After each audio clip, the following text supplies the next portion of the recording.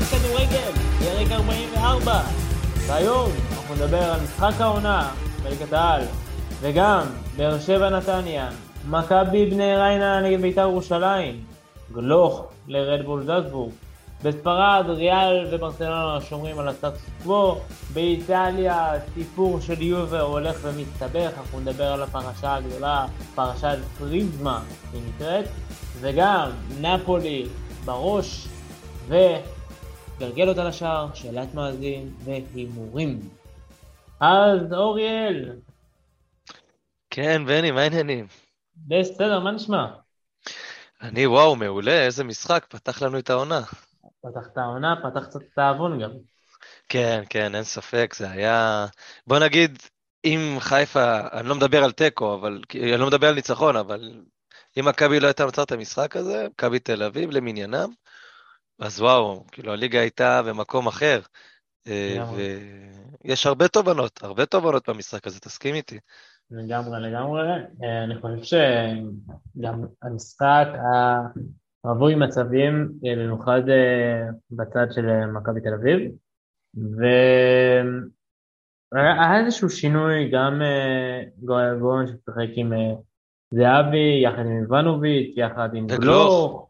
אתה לא רואה את זה כל הזמן, את רביעת המופלאים האלו, כן? ארבעת המופלאים. יש הרבה על מה לדבר על המשחק, אני אפילו לא יודע מאיפה להתחיל. אז בוא נתחיל קודם כל, אני חושב, ודווקא מצד של האלופה. נתחיל עם זה. אני חושב שנקודת האור אצלה זה היה משפטי שצר כמה וכמה בעיטות. ואני חושב שהוא באמת הציל את מכבי מתבוסה הרבה יותר גדולה. כן, אבל אתה יודע, בדרך כלל ששוער יוצא עם מחמאות בהפסד כזה, זה כזה איתמר ניצן כזה, אתה יודע, תמיד הוא נותן הצגות ומקבל 5. אבל זה אומר שבסופו של דבר יש על מי לסמוך. הוא לא הבעיה של חיפה, הבעיה של חיפה זה שיש לה מכת פציעות, בלי המגני, בלי סונגרן, בלי קורנו. ג'וש כהן סבבה. אבל אוריאל, מעבר למכת פציעות, גם אם הם היו לי בהרכב שני, אי אפשר להיראות ככה. אתה לא יכול להיראות ככה במשחק העונה. אל תשכח. זה היה המשחק הכי גרוע, ברק בכר הורחק, אבו פאני הורחק. יש הרבה על מה לדבר, אבל זה בא אחרי 11 ניצחונות רצופים, שזה השוואת שיא מועדון ושיא של בכר. והם כבר היו ככה לקסקס, הם ניצחו כבר 3-4 משחקים על חודו של שער נגד קבוצות חלשות. הם באו כבר בלי אוויר. תראה, לצ'רון שרי, אתה יודע מי המחליף? אין מחליף, וזה היה מאור לוי, הבן של תומר לוי, שהוא בכלל משחק 8, אבל אומרים יאללה צריך 10 תהיה מחליף, והוא כבר במכבי פתח תקווה. אין לו מחליף, הוא עייף, אתה קולט? זה לא שיש והוא לא טוב, אין לו. אין מישהו שקרוב, אתה צריך לשחק אולי עם אבו פאני 10, אין לך פליימייקר, זה הזוי. עכשיו, אני בטוח שחושבים על זה, כן? חושבים על זה ומדברים על זה הרבה זמן, הבעיה אין בשוק יותר מדי שחקנים שמחכים, ובקטע הזה אני לא מדבר בכלל על המגנים, סונגרן וקורנו, על חזיזה שאני לא מבין כמה זמן לוקח לו לחזור, על נטע לביא שעוזב, על אלי מוחמד שבסימן שאלה, משפטי זה עוד הנקודת אור מכל החילופים שבוצעו, ועם פיירו שלא מפקיע כבר 8 משחקים ברצף, יהיה לך קשה, רק דין דוד הוא שחקן חם במכבי חיפה היום, אך ורק, אתה מבין? וקשה, הוא בתקופה אדירה, כן? קשה ככה שהוא משחק בכנף ואז הוא עבר לאמצע, קשה ככה שמכבי בא פול פאוור. מה, קבל לא גם... כזה הפתיע. לא הפתיע, אני חושב עזוב את זה שהצילי גם לא במשחק, אתה יודע שגם... לא היה במשחק. נתון מאוד מפתיע עליו, חוץ מזה שהוא אף פעם לא הפקיע נגד מכבי תל אביב, שהוא במדי מכבי חיפה. הוא בישל אבל כמה, 3 פעמים. נכון, הוא גם אף פעם לא הפקיע במדי מכבי תל אביב נגד מכבי חיפה. נכון, הוא גם בישל, אבל הוא גם בישל, כן. יפה, נתון גדול. אז הוא עדיין לא עשה זאת. אבל הוא הפקיע בביתר כמה שערים, 3 שערים נגד מכבי תל אביב. נכון. אבל אני חושב שגם החלוץ, אפשר להגיד הבולט של מכבי חיפה, פיירו, בכלל לא הגיע למשחק. איך אתה אומר? שלומפר. איך שחברים שלי הציגו את זה, יש פירוטכניקה ויש פיירו בלי טכניקה. יפה, חזק, אהבתי את זה מאוד. כן, הבן אדם, כאילו, השחקן הכי לא טכני שיש. תשמע, הוא כאילו עושה, הוא אומר, הבאתי לכם 5 שערים במוקדמות צ'מפיונס, תעזבו אותי, מותר לי לא לעשות כלום עד סוף העונה, והוא צודק. אבל זה גם מה שקורה, הוא לא עושה כלום. תשמע, אני רוצה להתכנס לנקודה ממש יפה במשחק. המשחק הראשון של גלוך במדי מכבי תל אביב, זה היה נגד מכבי חיפה, הוא הפקיע. אתמול דווקא הוא לא הפקיע, והוא עשה 3 מהלכים, בצבע, לא נכנס, היה לו ככה, הוא בישל לגויגון, שבסוף לא קיבל בישול, כי היה כאילו ניסיון שני. אגב, עבדולאי עסק, הבלם של מכבי חיפה, שיחק אתמול הכי טוב, אני חושב שהוא היה שחקן הגנה הכי טוב על המגרש, כולל מכבי תל אביב. אבל מעבר לזה, דווקא רציתי להגיד, יש עוד נקודה עם הדיפלקשן, גם במשחק שגלוך הפקיע, זה היה השער שלו מדיפלקשן של גולדברג, וגם אתמול היה השער מדיפלקשן שלו, משער של זהבי. אבל הקטע שגלוך נשכב על הרצפה, שהוא היה לו התכווצות מקצת לחץ, מזה שזלצבורג באו להסתכל עליו, מהסקאוטים. וואי, נכון, לגמרי. מי בא אליו ראשון? אותו שחקן שבמשחק הראשון של גלוך בליגה, נגד חיפה, בא אליו ולחץ לו את היד, רמז הם על אותו תפקיד, שרון שרי דווקא, שהוא היה לרצפה, הוא בא ושאל אותו אם הוא בסדר וזה, ובסוף המשחק הם התחבקו, זה היה מדהים, לראות דווקא שחקנים יריבים, כאילו ככה, מעריכים אחד את השני, ושרי הוא פליימייקר מוכח, וזה היה ממש בין כל השנאה, בין האדומים, בין הבופני, בין גלאזר, בין כל האינטריגות, דווקא לראות רגע כזה, זה היה רגע באמת ממש יפה. אפשר גם לדבר על מלכי השערים של הליגה, יאללה, זהבי ואצילי, 12 שערים כל אחד בכללי, יש 7 שחקנים עם דו ספרתי כבר, עוד מעט זה ירד ל6, כי זלטנוביץ' חתם בכוכב האדום, נדבר על זה. שלפי דעתי הוא בזבוז, הוא יכול ללכת לכל קבוצה בליגה. זהבי ואצילי, 12 שערים, מה משותף בין זהבי ואצילי, חוץ מזה שהם שיחקו במכבי תל אביב? מה משותף? הנבחרת. שני שחקנים כל כך בולטים, שלא ישחקו בנבחרת, אולי זהבי כן, אבל הוא נכון לעכשיו הודיע על חצי פרישה, וזה כואב, תשמע, זה שחקן שאתה צריך אותו, וזהבי בכלל על חדר במלון, זה פשוט בושה וחרפה מה שקורה, וכבר נמאס לנו לדבר על זה, אבל סתם לתת את הנקודה הזאת, שהם מלכי השערים של הליגה, והם ירוצו כנראה גם עד הסוף שניהם.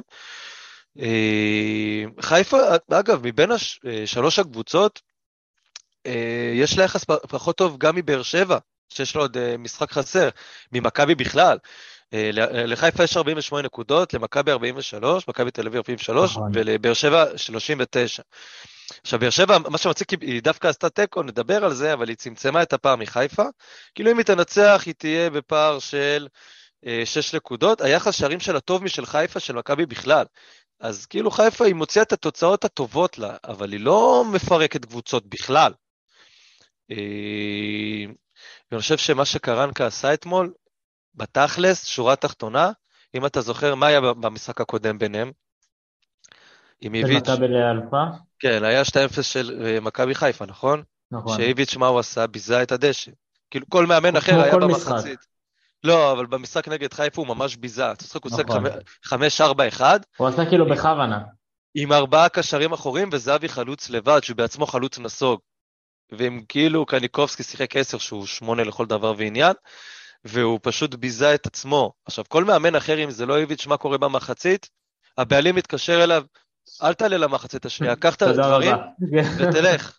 אם צריך, אני אשים את הבן שלי שהוא יאמן את שאר המשחק. רק בגלל שזה איביץ' הוא נשאר. והוא ביזה את עצמו, ומה הוא שינה? קראנקה? 4-4-2, מה שקרסטייץ' עשה. מה שצריך לעשות, לא צריך להמציא דברים חדשים, פשוט תשחק כמו שצריך, אתה מוציא עוד בלם, ומשחק עם גויגון באמצע, שייתן קונטרה, שיהיה לך גם את גלוך, גם את גויגון, שחקנים טכניים במרכז מגרש ואילך, שיודעים מעבר לקו שני, גם לתת עוד קצת אוויר, עוד קצת דריבל, עוד פס חכם, ואיביץ' הוא כל כך לא תופס מהשחקנים שלו ומעצמו, שהוא פשוט מפחד לעשות את זה. רועד, משקשק. אני חושב שמה שחבל שגויגון בכלל לא פתח כמעט כל העונה, במיוחד גם עם גלוך, ואתה לא ראית את זה בכלל, את השיתוף פעולה הזה, גויגון גם, הוא ילד, הוא הוא בן ילד, הוא אפילו, 21-2, כן, הוא בן עדיין, אין 22. לו עדיין 22. כן, כן. תבין מה זה? איזה זה כישרון. מטורף. אם אני הסקאוטינג של זלצבורג, אני אומר, עזבו 7 מיליון, קחו 10 מיליון, תביא לי את גויגון גם. הוא שחקן אדיר, הוא הולך להיות פה כוכב גדול. שחקן מחוף השינה, והיה בביתר תל אביב, ועונה שעברה 5 שערים, 5 בישולים במכבי נתניה, כיכב שם. אחת הסיבות לזה שנתניה לא ממשיכה את הרצף שלה מהעונה שעברה. אני יכול להגיד לך, שעם כמה שהניצחון הזה היה מדהים, וזהבי חזר לעצמו, וזה היה נראה כאילו עכשיו 2016, זה גם השאיר טעם חמוד של, זה היה צריך להיות לפני, זה היה צריך להיות מתחילת העונה. כי גם שמכבי ניצחה 5-0, זה היה כי הקבוצה שמולה לא יכולה להתמודד עם 5 בלמים, אבל קבוצות חזקות הוציאו ממכבי את מה שצריך. באר שבע ניצחה את מכבי, חיפה ניצחה את מכבי 2-0, שתיהן אגב, ובאירופה היא לא עלתה. ואני חושב שהיה חסר את הלהט. אתמול ראית קבוצה סקסית, לראשונה עונה. גם שהיא ניצחה 5 ו-6-0, היא לא הייתה סקסית. אתמול היא כן הייתה. אני חייב להגיד היית אבל גם לאט. שבמשחקים האחרונים, שמכבי חיפה, היא כן ניצחה, אבל היא לא ניצחה עכשיו באיזשהו להט, רגש, משהו מפוצץ. אני חושב, בסופו של דבר, אם אתה שם את הקבוצה הזאת, ואת מכבי חיפה נגד מכבי תל אביב, ראש בראש, מבחינת שחקנים, מבחינת הרמה שהם יכולים להגיע, פר שחקן. מכבי תל אביב הרבה יותר גדולה ממכבי חיפה. מסכים איתך לגמרי, מסכים איתך לגמרי. הבעיה של חיפה זה שהם מלא מאזרחים, מלא, אתה יודע, החומר שלהם של ישראלים הוא פחות טוב. אני לא יודע אם הוא ברמה של באר שבע בכלל. הזרים עושים את ההבדל. ראינו אתמול שהזרים לא שיחקו, איך זה נראה. אתה מבין? בלי קורנו, אני אומר לך, לא מדברים על זה, הוא המגן השמאלי הכי טוב שהיה פה בשנים האחרונות, אולי סבורית גם, איתו, פחות או יותר אותה רמה. אתה מבין? אולי מטר לפה, מטר לשם. אבל חיפה תלויה בו בצורה קיצונית, כי ראינו שסונגרן נפצע, עדיין חיפה הביאו את התוצאות. אבל בלי סונגרן ובלי קורנו זה כבר מוגזם, זה too much.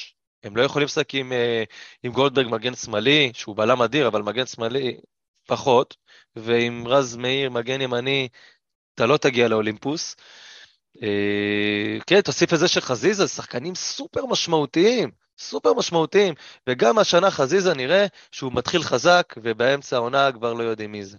עוד פעם הוא עושה את זה. נכון. פעם שלישית אני חושב שגם הפציעות אבל קצת גמרו. לא, כן, גם פציעות, גם מנטליות, כן, אבל חסר, רואים שהוא חסר, ואבו פאני אתמול גם איבד את זה, וברק בכר, אני חושב שברק בכר עשה את זה בכוונה, להראות לשחקנים, בואו, תתעוררו, אני מאחוריכם, אני אקח את האדום, אני לא רוצה שזה יראה שאני פה יושב למרות שזה לא ולא מתאים עושה לו, כלום. לא מתאים לו גם אותי זה לא הפתיע לתנועה בכלל. הזאת, אותי זה לא הפתיע בכלל. זה לא חייב אופייני לו. להגיד לך. אוריאל, דווקא לא אופייני, אבל רואים שיש בו את הקטע הזה. על השחקן קשה לו להפסיד. דווקא על השחקן שחוזר, או שכבר שבועיים ברצף מראה יכולת ממש ממש טובה, אפילו מילה לא הוספנו, ערן זהבי, כן.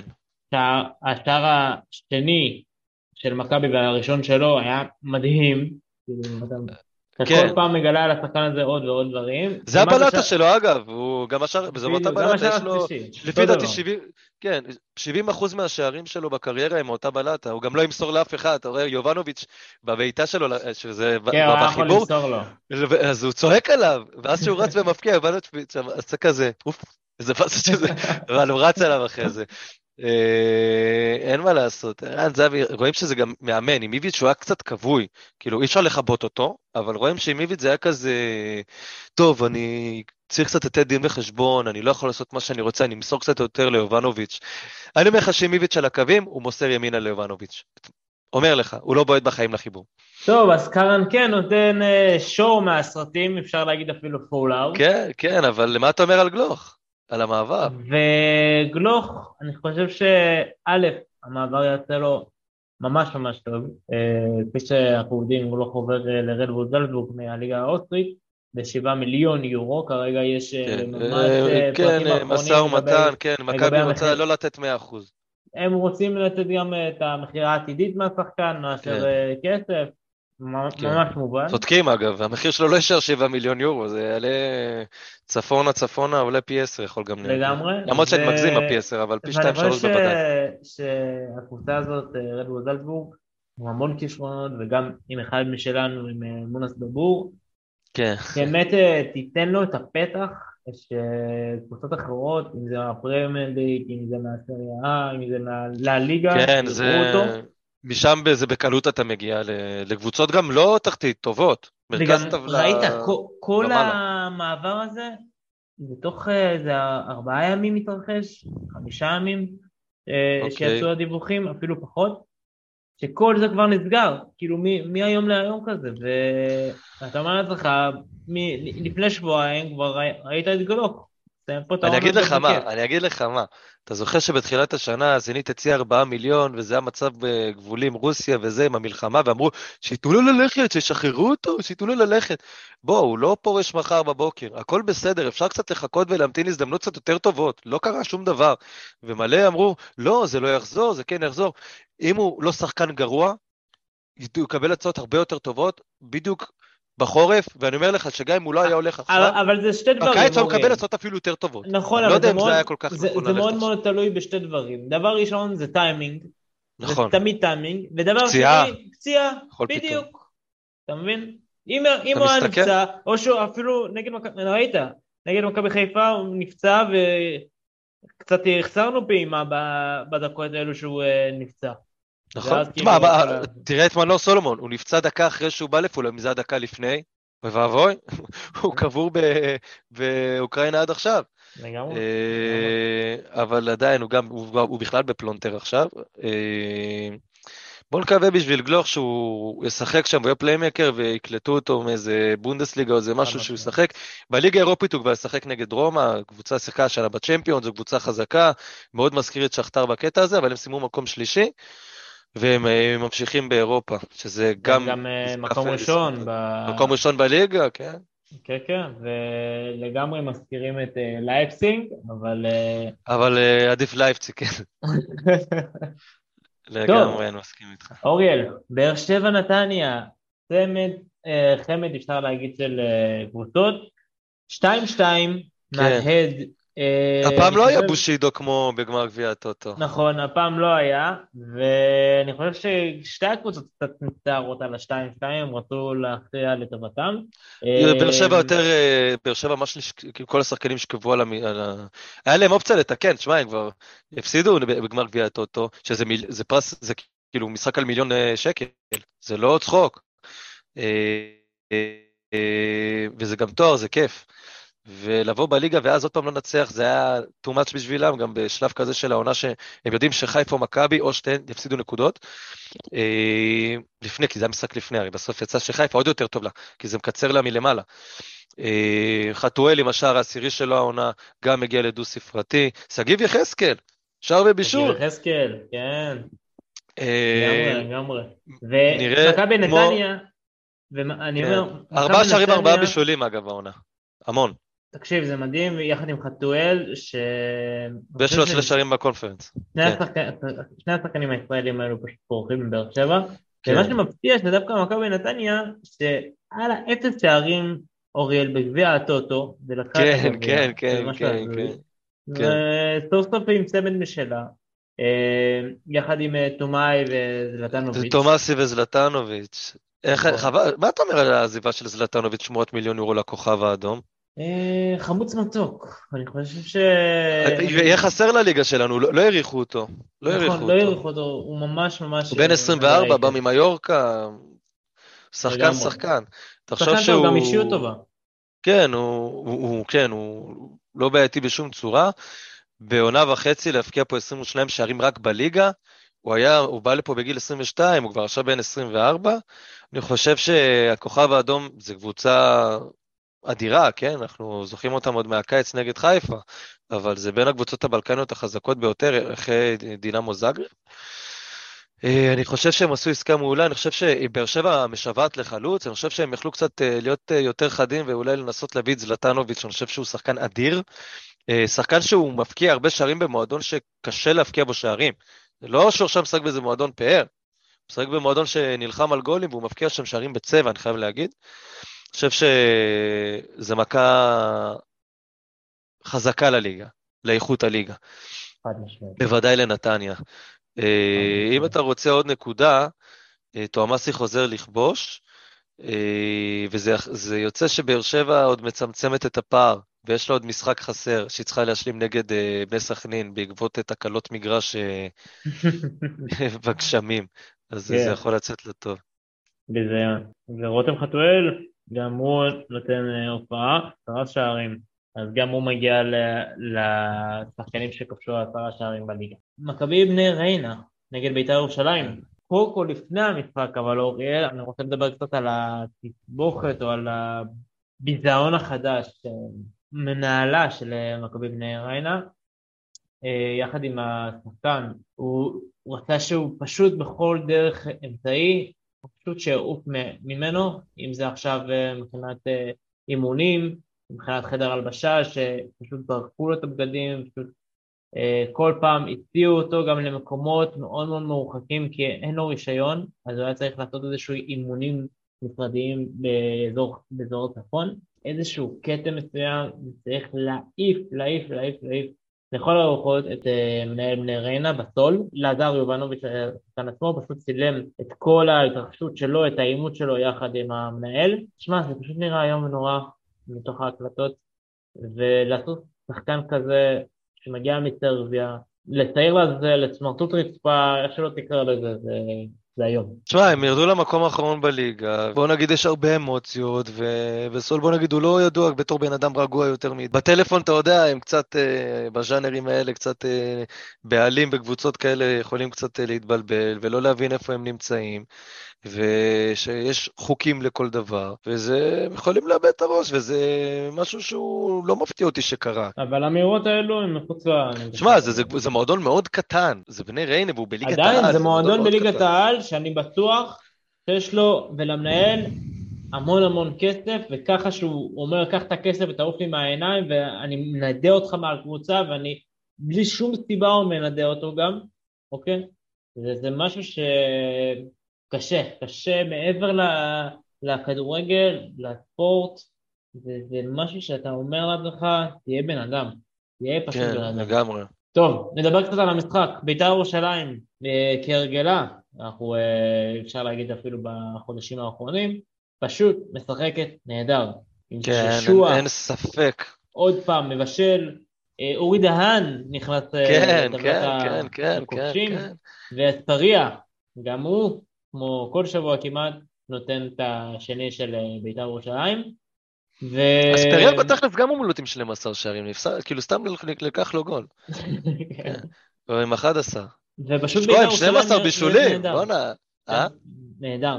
פשוט אני אומר, בית"ר ירושלים משחקת ונראית נהדר.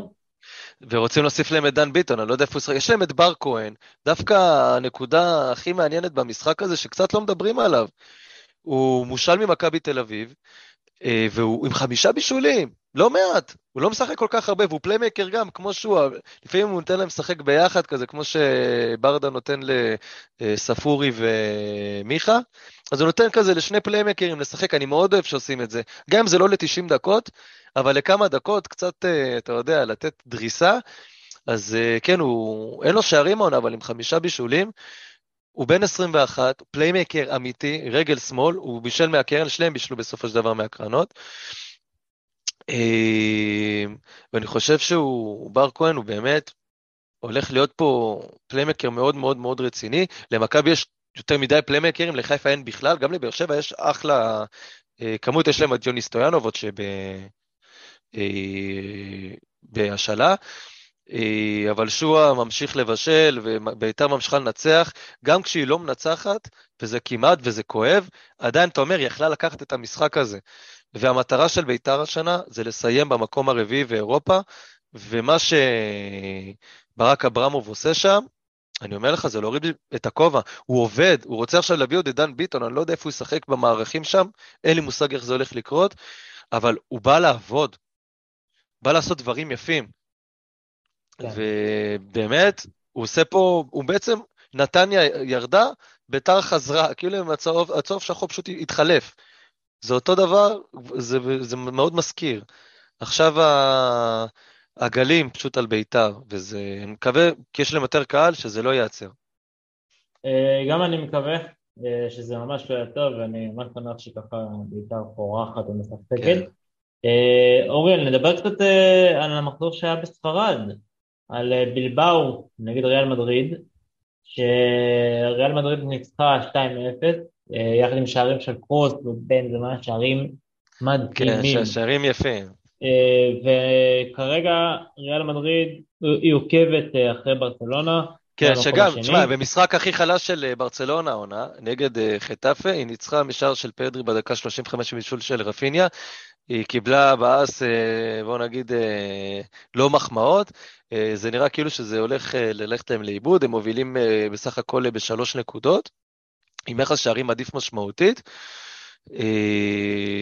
תשמע, בנזמה מתחיל להתעורר, אבל עדיין אתה מרגיש שלריאל חסר את עוד משהו הזה, אז נכון, אז אסנסו קצת בשל, רודריגו בשל, הם נותנים יד, אבל אתה מרגיש שזה יכול ליפול בכל רגע אצל או ריאל או ברסה, זה לא, אתה לא מרגיש ששתיהם חזקות כאילו שהם יכולים לנצח כל משחק, זה יכול לבוא מפה כל שבוע לעשות פינג פונג ביניהם, אין איזה משהו חזק, אתה אוקיי, מבין? ולגבי שחקנים שנשארים, יש דווקא עיכובים קצת בחוזה של מודריץ, אתה חושב שהוא מתלבט לעבור לרונלדו, או שהוא דווקא יישאר?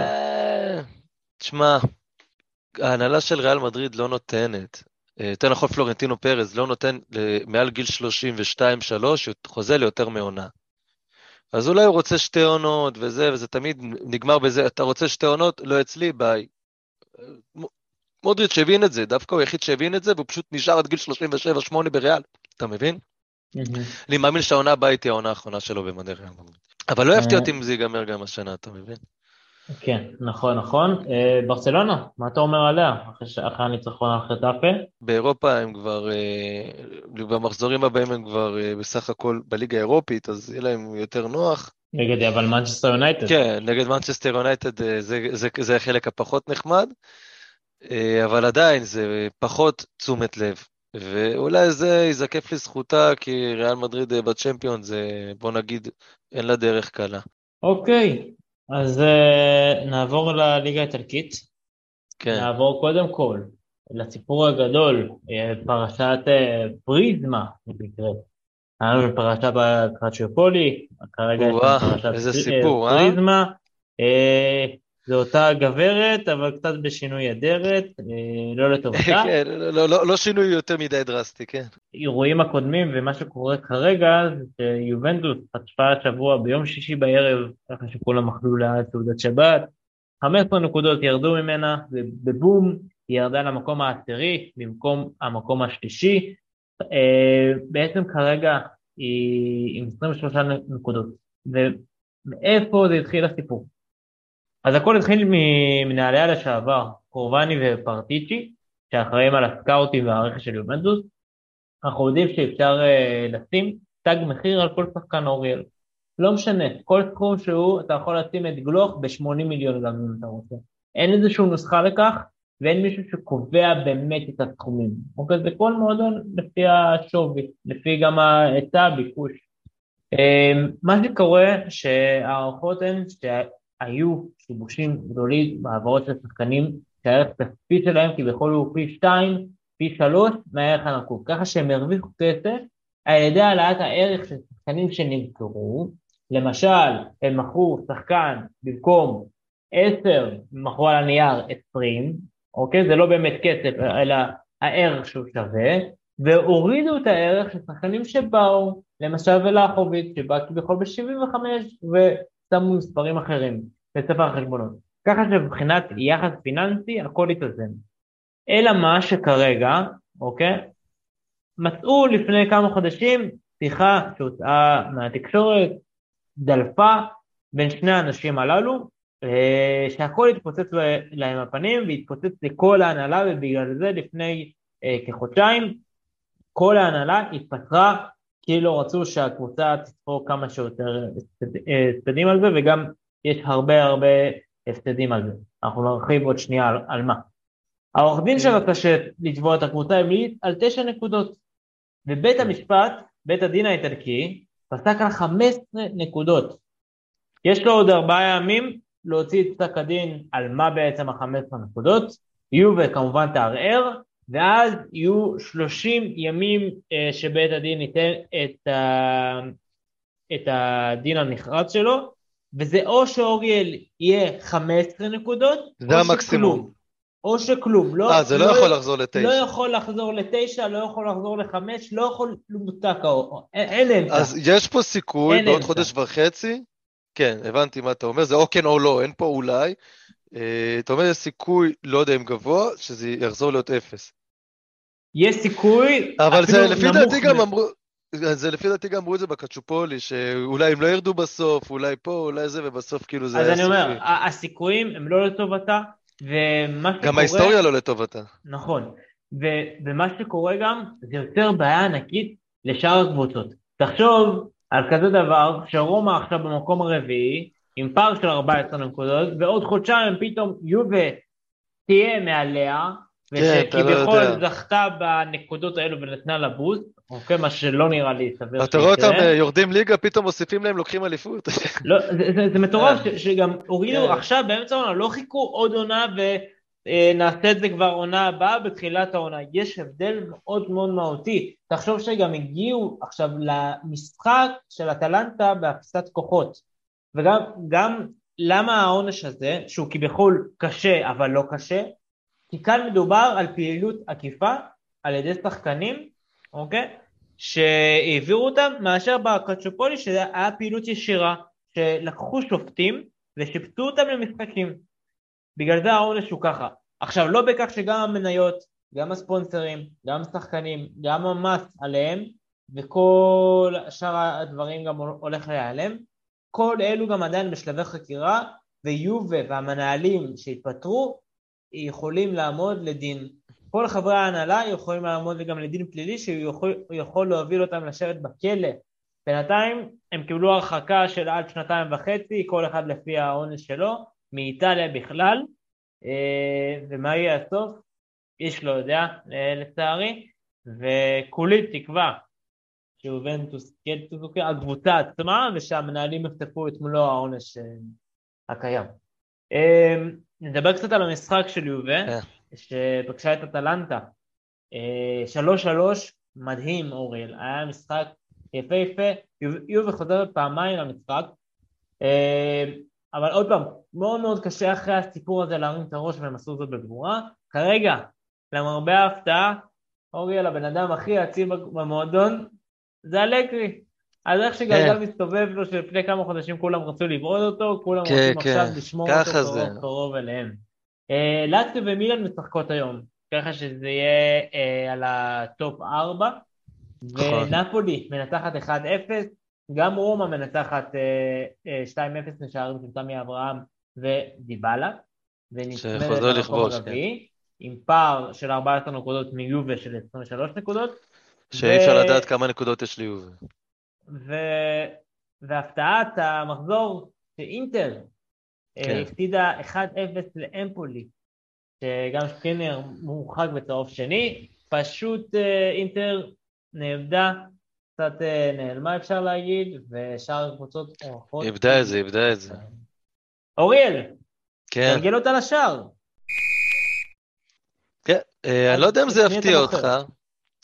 זה לא יפתיע אותך, אני בוחר לגלגל את הבופני. אני אגיד לך גם למה. לא מפתיע, מסכים איתי, לא מפתיע. תשמע, אתמול הוא ביזה, הוא היה גרוע, בלי קשר לאדום, הוא היה גרוע. עלה לו. עכשיו אני אגיד לך מה, הוא מאוד רוצה לצאת לאירופה מחיפה.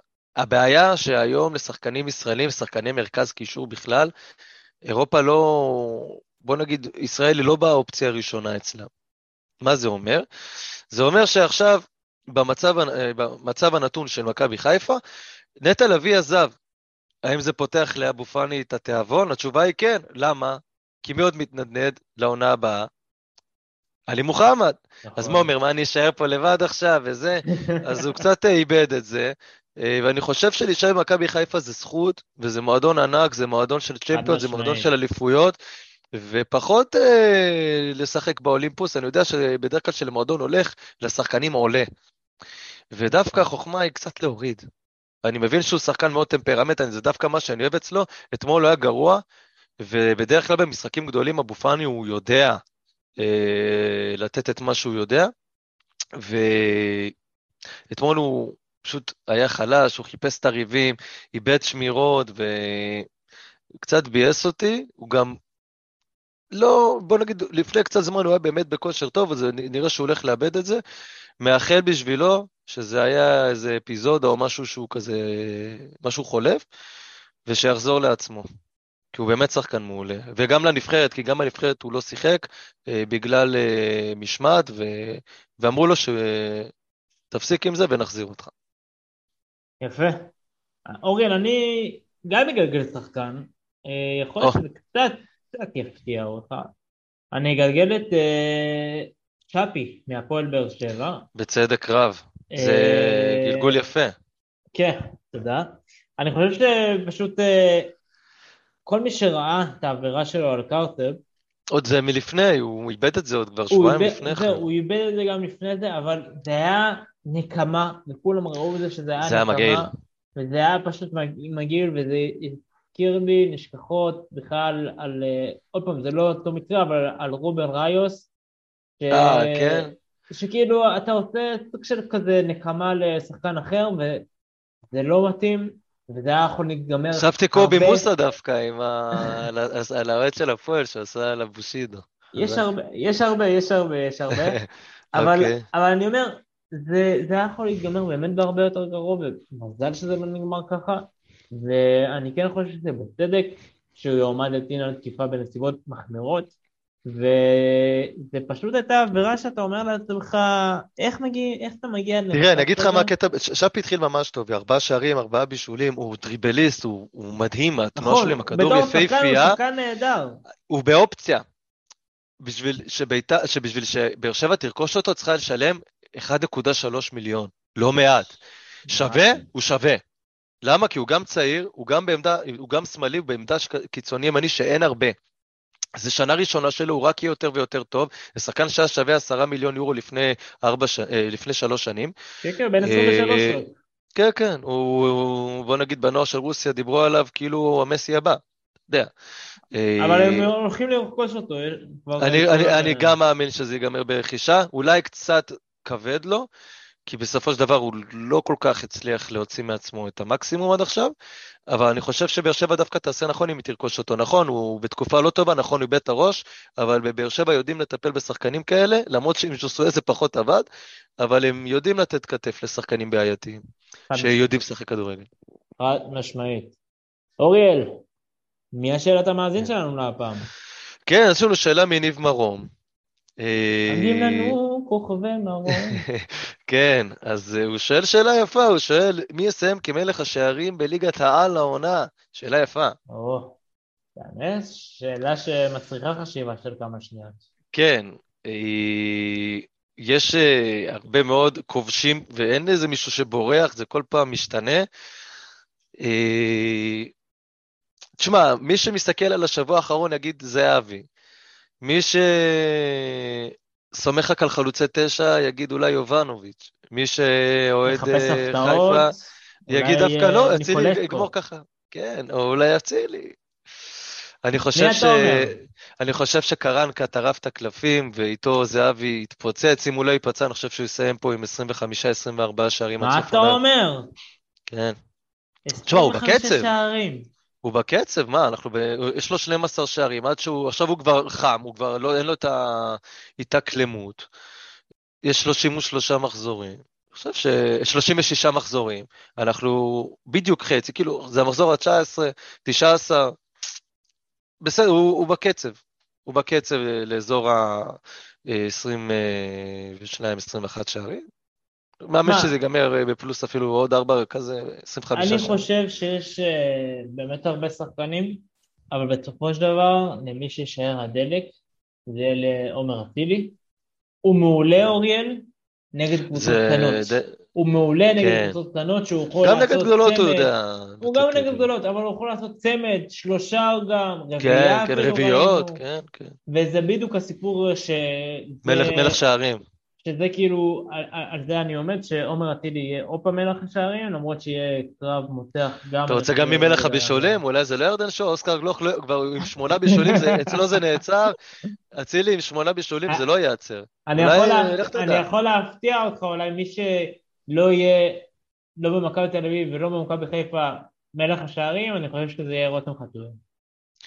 אני לא יודע אם זה מפתיע אותי, אני חושב שאתה צודק. כן? זלטנוביץ' זה כבר לא יכול להיות. לא. ניקולסקו אולי. לא, אספריה גם עם 11 שנים. נכון. בתכלס 12. אבל הליגה עוד פתוחה לפני. יש עוד שחקנים שהצטרפו, ולך תדע גם... תשמע, תכלס אנחנו בינואר, ואין איזה משהו, כאילו רק עוזבים, אבל מי בא? כלום. רק עוזבים. אמרתי שיש מישהו ששמים עליו 200 מיליון, אולי נשפוך גם כסף, אז... הבנתי אותך. מי שקרוב לצלחת ירוויח. הימורים. אוריאל, הפעם נלך על 4 משחקים. 2 מליגת העל, 1 מליגת אלגית, 1 מליגת ספרדית. אז אנחנו נתחיל עם הליגה שלנו, עם הפועל תל אביב נגד מכבי תל אביב, הדרבי התל אביבי. כן, אז מכבי הולכת על משחקים, בוא נגיד, של סולד אאוט. 4-0 מכבי. אני אומר, מכבי תל אביב, 3-0. אתה אומר שער פחות, הבנתי אותך. הפועל חיפה נגד הפועל באר שבע. תשמע, רוני לוי חוזר לאקסיט. אני אומר שבאר שבע תחזור לעצמה בקושי רב 2-1. אני הולך על הפתעה. 1-1. והולך להיות פה הפתעה מארץ ההפתעות. וואלה. 3-1 הפועל חיפה. וואו. נפולי נגד רומא. משחק מעולה. נהדר. משחק מעולה. כן, אני חושב רומא עכשיו בתקופה טובה, אבל... נפולי יותר. אני הולך על תיקו 2-2 דווקא, תיקו 2-2. יהיה רב שערים, אתה אומר? כן, יהיה פה גולים. אני גם חושב שיהיה רב שערים, אבל 3-1 נפולי. יפה. ונסיים עם ריאל מדריד, נגד ריאל סוסיידד. כן, בדרך כלל סוסיידד לוקחים נקודות יותר לברצלונה, בואו נגיד 2-1 ריאל מדריד. זאת אומרת, כל הקרבות יישארו מותחים עד הסוף. כן. 3-1, לא יודע מה 3-1, 3-2 ריאל מדריד. יפה. לא יודע מתי 3-2 לריאל מדריד, בעידן המודרני, אבל בסדר. אז אוריאל, תודה רבה לך. תודה לך, בני. תודה רבה למאזינים שלנו בבית. מוזמנים להציג, לכתוב ולתת פידבקים. נשמח למעקב אחרינו ודירוג בספוטיפיי, והכי חשוב, לשתף חברים. אז נתראה שבוע הבא, אל תשכחו, עכשיו טוב, יהיה מצוין. יאללה ביי.